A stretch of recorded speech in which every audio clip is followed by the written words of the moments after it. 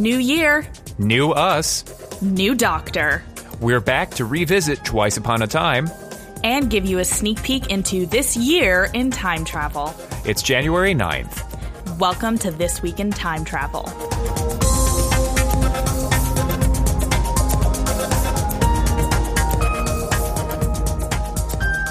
Hey, Alyssa, it's real. It's really, really real. Do you know how I know it's really, really real?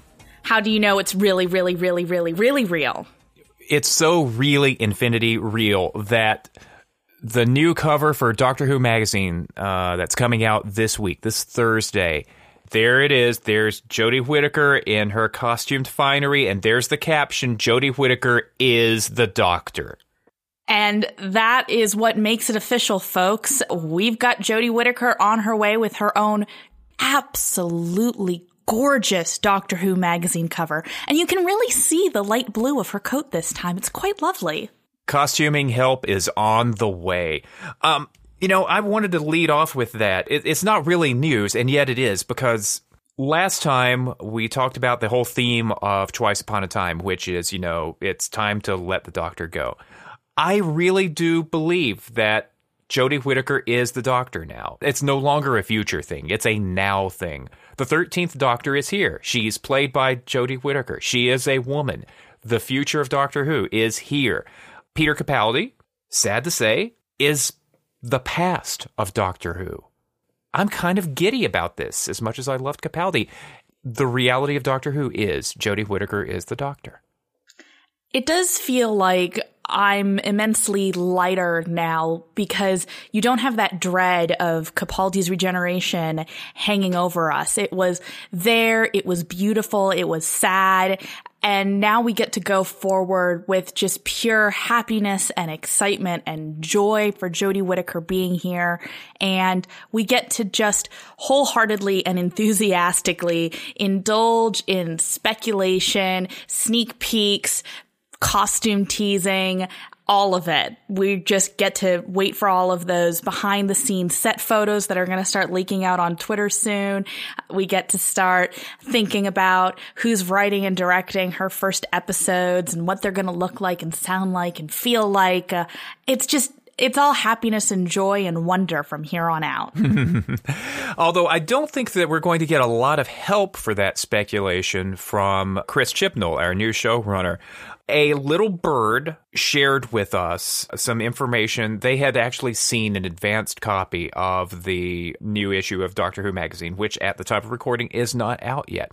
And they have seen the production notes column that Stephen Moffat used to write, that Russell T. Davies used to write, and that Chris Chibnall will have, he will have written? No, he wrote it. It's just going to be published, and it's going to be under his name. And we are told that he is not giving anything up. Yeah, I think it is a interesting approach, and I'll be curious to see how that happens moving forward. All credit to Chibnall. I understand how he's feeling about wanting to be protective over his show. I think that, there have been some things that have leaked early as a result of the cast and crew saying things. But I do also think that Moffat and the production team in Cardiff, had a lot of stuff leaked that they didn't really want to be leaked. A large part of Peter Capaldi's first episodes leaked early online. Scripts got hacked. I don't know if there is the right word based on how they were released, but found through surreptitious means and shared via the internet. The whole big reveal of John Sim coming back to be the Master was something that was really pushed by the BBC. That was something that during production they fought very hard to keep secret. And then there's also just sort of the reality of what the set pick culture is like nowadays. There is a dedicated crew of people that just basically spend most of their time while Doctor Who is in production following all of the off-site filming locations, getting all of the details that they can, taking photos. So I'll be curious to see what Chibnall does, but I think it's a very different universe that Doctor Who is being created in now. They better have real dang good digital security. They better have those sets locked down. And they're also just going to have to deal with the reality that people make mistakes and things are going to leak out sooner than they would like. Yeah. As a matter of fact, that wasn't the timing of Jodie's costume reveal sort of as a result of an anticipated leak or something like that?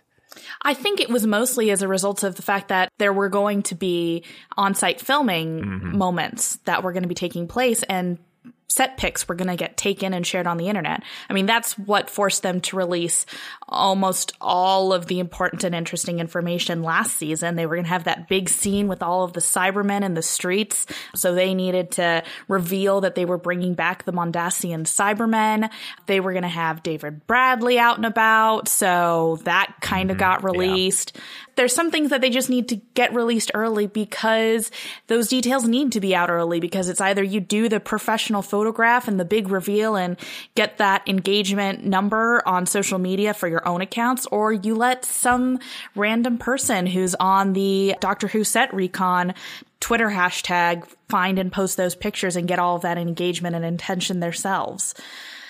Yeah, we are at a point where we don't know the first thing about the characters who will be the Doctor's companions. We know the casting, and that's all we know. We don't know the scenario that Jodie Whittaker is going to be operating under. There's been some speculation that the disappearance of the TARDIS might even mean, I think Stephen Shapansky at Radio Free Skaro has been waving the flag for a TARDIS-less season and stuff like that. We just don't know. The show is not likely to come back until around August. There is plenty of time for them to get stuff done without having to do early marketing, and timing this stuff is really, really tricky. You've got a general audience that you've got to snag, not just us miserable fanboys and fangirls who are just clutching for any kind of information that we can get. So I think it's going to be a few months before they loosen up and actually start teasing for us what we're going to see. Yep, and I certainly look forward to it. Basically, the only details I want leaked right now are exact specifications on Jodie Whittaker's costume and links to places of which I can buy replica coats, because God forbid I will never, ever find a coat that looks like that on Etsy in any way that I could do it up myself. And I'm absolutely terrible at sewing on my own, so don't expect me to put together any of those pieces on my own. Come on, Ray Holman, give us the details. I'm waiting for the details. Okay, and that will be, if you come to the Gallifrey 1 convention this February, you will see Alyssa holding a picket sign. I want the fabric patterns. I want the fabric patterns. Dang it, it's too late to order Gallifrey 1 ribbons. I would so do that! So that is the future of Doctor Who, but let's take a quick look back at the past. Twice Upon a Time had an official viewing figure of 7.92 million viewers in the UK and an audience appreciation score of 81. Now, the 7.92 million viewers is pretty darn respectable. Overnight, they placed like 5th for the day. They're really good numbers. Doctor Who had a good audience. The appreciation index score is just a point less than it was last year for Dr. Mysterio. Still fairly good numbers. Yeah, I was reading online that this is basically the biggest audience that Doctor Who has had since last Christmas. So not barn-breaking like anything else before it, but still good and respectable. So I think we're going to have a lot of people tuning back into Doctor Who when Jodie Whittaker arrives. I think Chris Chibnall knows how to put together a compelling series of television, so he is going to want to create an easy entry point for people. So I think you're going to see a lot of new viewers coming back in for her first proper full episode. I think a lot of people were looking and realizing that if they weren't already watching Doctor Who at this point, it would be hard to catch up on her first episode, or on Capaldi's last episode, I should say. So I think it's a fresh start. We'll see how things move from here. Yeah. Anecdotally, if you listened to my previous podcast once in a while, my wife Shannon would make an appearance, and she drifted away from Doctor Who in the middle of Series 6. She has talked in some other fora about how she knew that Doctor Who wasn't grabbing her anymore when something that really should have hit her hard when Amy's baby was revealed to be a ganger, that it didn't hit her. That was just her signal that, Moffat's Doctor Who is not for me. I was much more into Russell T Davies's Doctor Who. I'm opting out. She came back for Twice Upon a Time. She watched Twice Upon a Time with me, and I was giddy. I was giddy. And she thought it was pretty good, but she was really excited about Jodie Whittaker and Jodie Whittaker's reveal. I think that Doctor Who is not only going to be new, it's going to be profoundly new, and that will bring some eyeballs in. And it's going to bring my spouse's eyeballs back. That sounds pretty creepy. But one of our friends visited the UK and was not just hanging out with Doctor Who fans, but hanging out with the Not We as well. And he reported that he thinks that the general audiences in the UK, they still think that Doctor Who is fine. It's still getting good, not just respectable, but good ratings. But he doesn't think that the buzz is quite as strong in the general population as it used to be.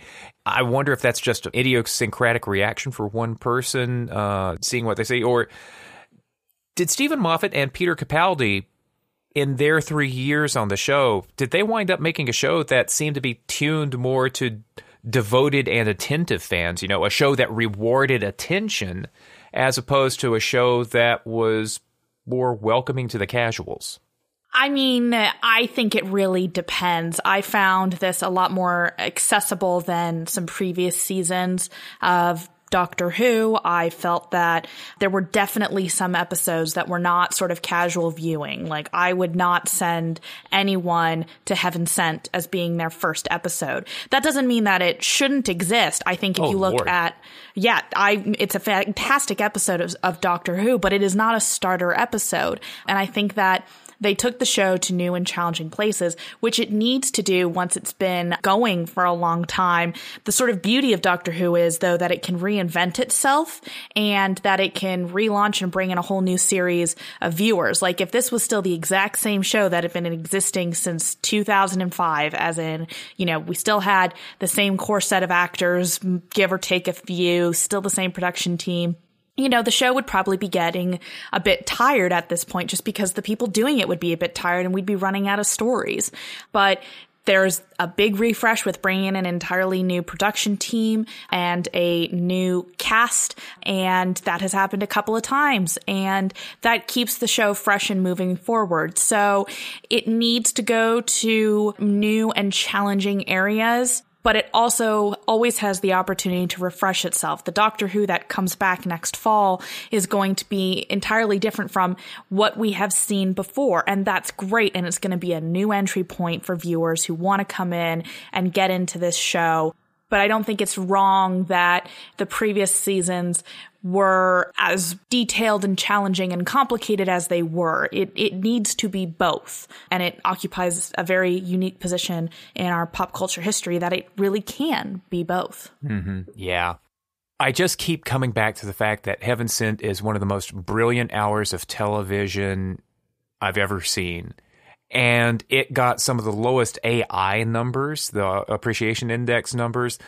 And that just seems to be a small gap between the broader audience that responds to these appreciation indexes and the people like us who really care about Doctor who care about Peter Capaldi, who Heaven Sent was an episode-long monologue. And it was amazing, but it was not something that somebody just sort of drifting in through the living room and seeing what happened to be on would have gotten.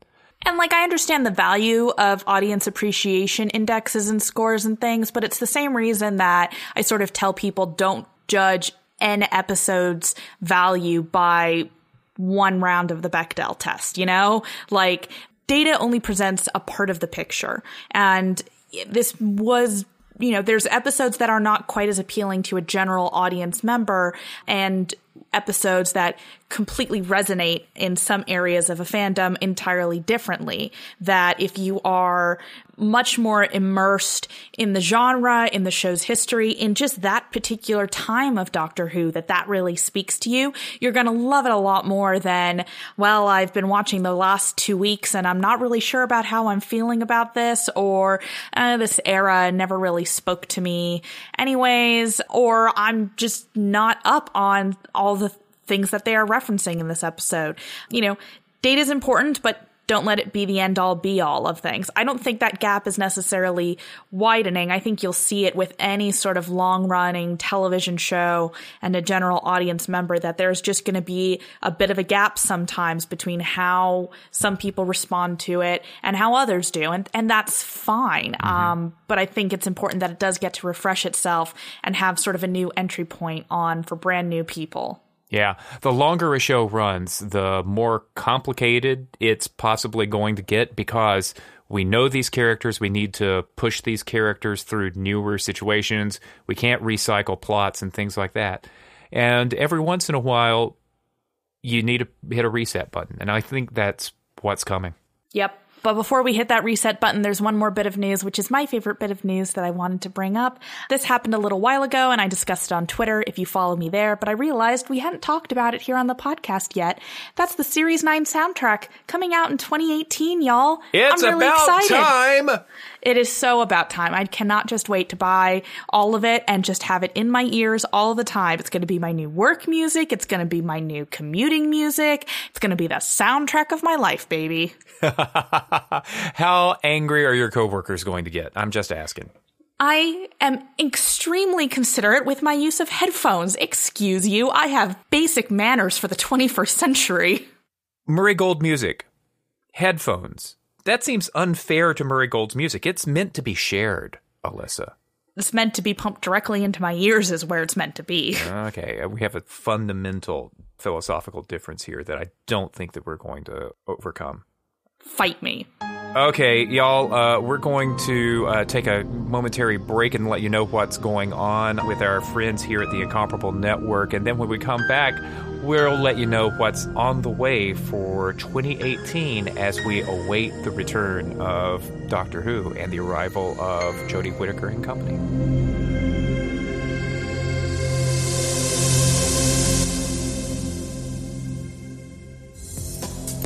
This week on the Incomparable Network. Erica meets the Faceless Ones for the first time ever on Lazy Doctor Who. On the Incomparable, a huge panel drafts their favorite TV theme songs. There may have been singing. Be afraid. And the Incomparable game show, Inconceivable, has never been more hilarious as two teams test their knowledge of the nerdy, useless, and obscure. All this and more at theincomparable.com.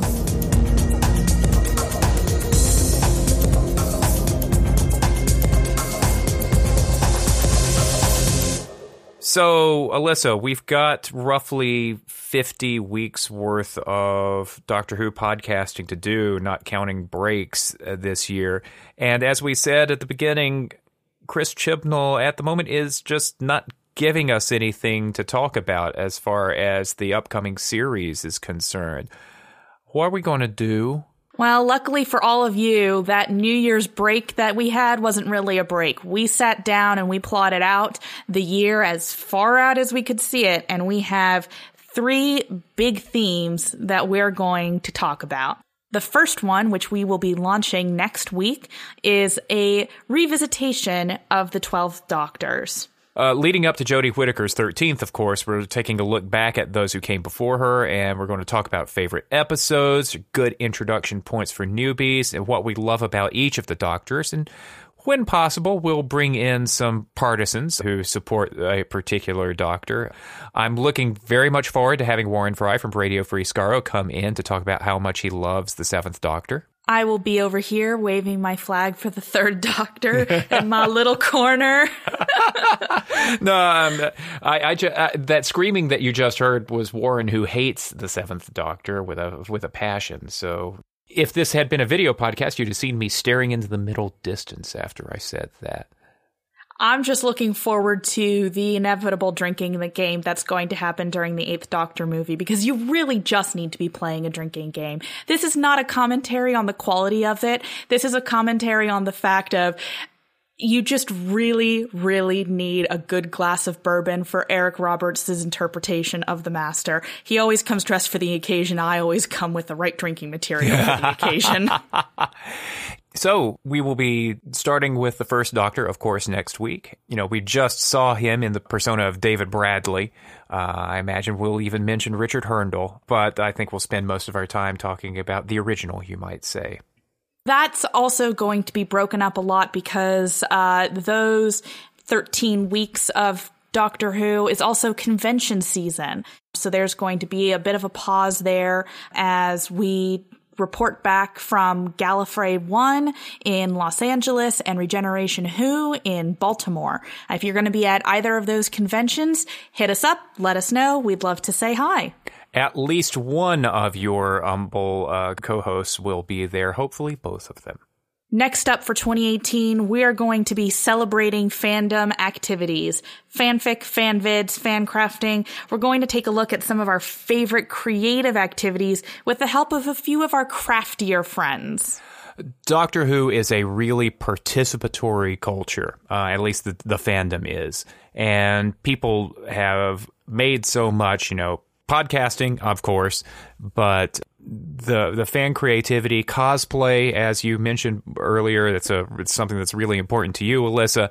We're going to get some of the people involved who do what they do and love what they love. So we're going to find out more about how they do it and how you can get involved in it if you want to share in it. Now, we don't know exactly when Jodie Whittaker is going to step onto the TARDIS. We feel that it's going to be sometime in the fall. So how long this particular section of our podcasting, this topic will take is still a little bit up in the air. But once we are finished revisiting the 12 Doctors and celebrating the fandom activities, we are going to be looking ahead to welcome Jodie Whittaker. That's right. We'll take a look back at her previous work. We'll talk about the long road to a woman doctor. And we will, of course, speculate because eventually some information's gotta come out. But those of us on this side of the pond, aside from probably Broadchurch, we haven't seen an awful lot of Jodie Whittaker. So let's dig in and learn more about her and about how she got to where she is.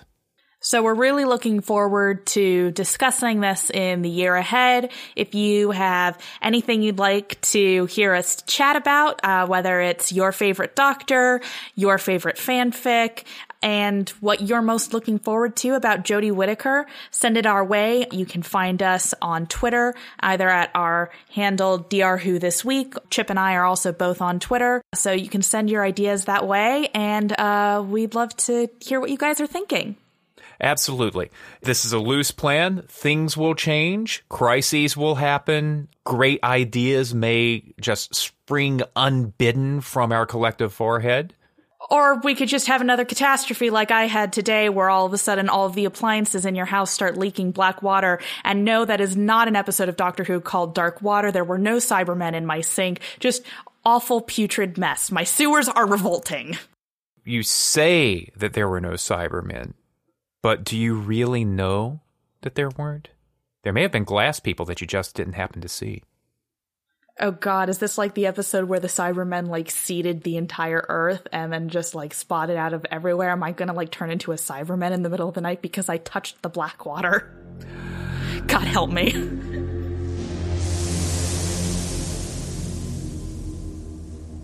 So a short episode of This Week in Time Travel. We come back next time to talk about the First Doctor. This Week in Time Travel is found on the web at thisweekintimetravel.com. Isn't that clever? We're also on Twitter at drwhothisweek. I'm on Twitter at #2Minute Time Lord, and Alyssa is on Twitter and Tumblr at Whovian Feminism. This Week in Time Travel is also on Facebook. I think you can search it. I think you can find us. This Week in Time Travel is hosted by Jason Snell's The Incomparable Network. You can support our show by becoming a member and ticking the box for This Week in Time Travel and any other Incomparable shows that you might like at theincomparable.com/members. And thanks! Thanks also to Christopher Breen for our original theme music, to David J. Lohr for our original podcast logo and avatar. And thank you, Chip. It has been good to see you. Good to be back after our break, Alyssa, and we will talk to all of y'all. That's a North Carolina term, all y'all. That's the proper plural on This Week in Time Travel next week. Bye-bye. Bye-bye.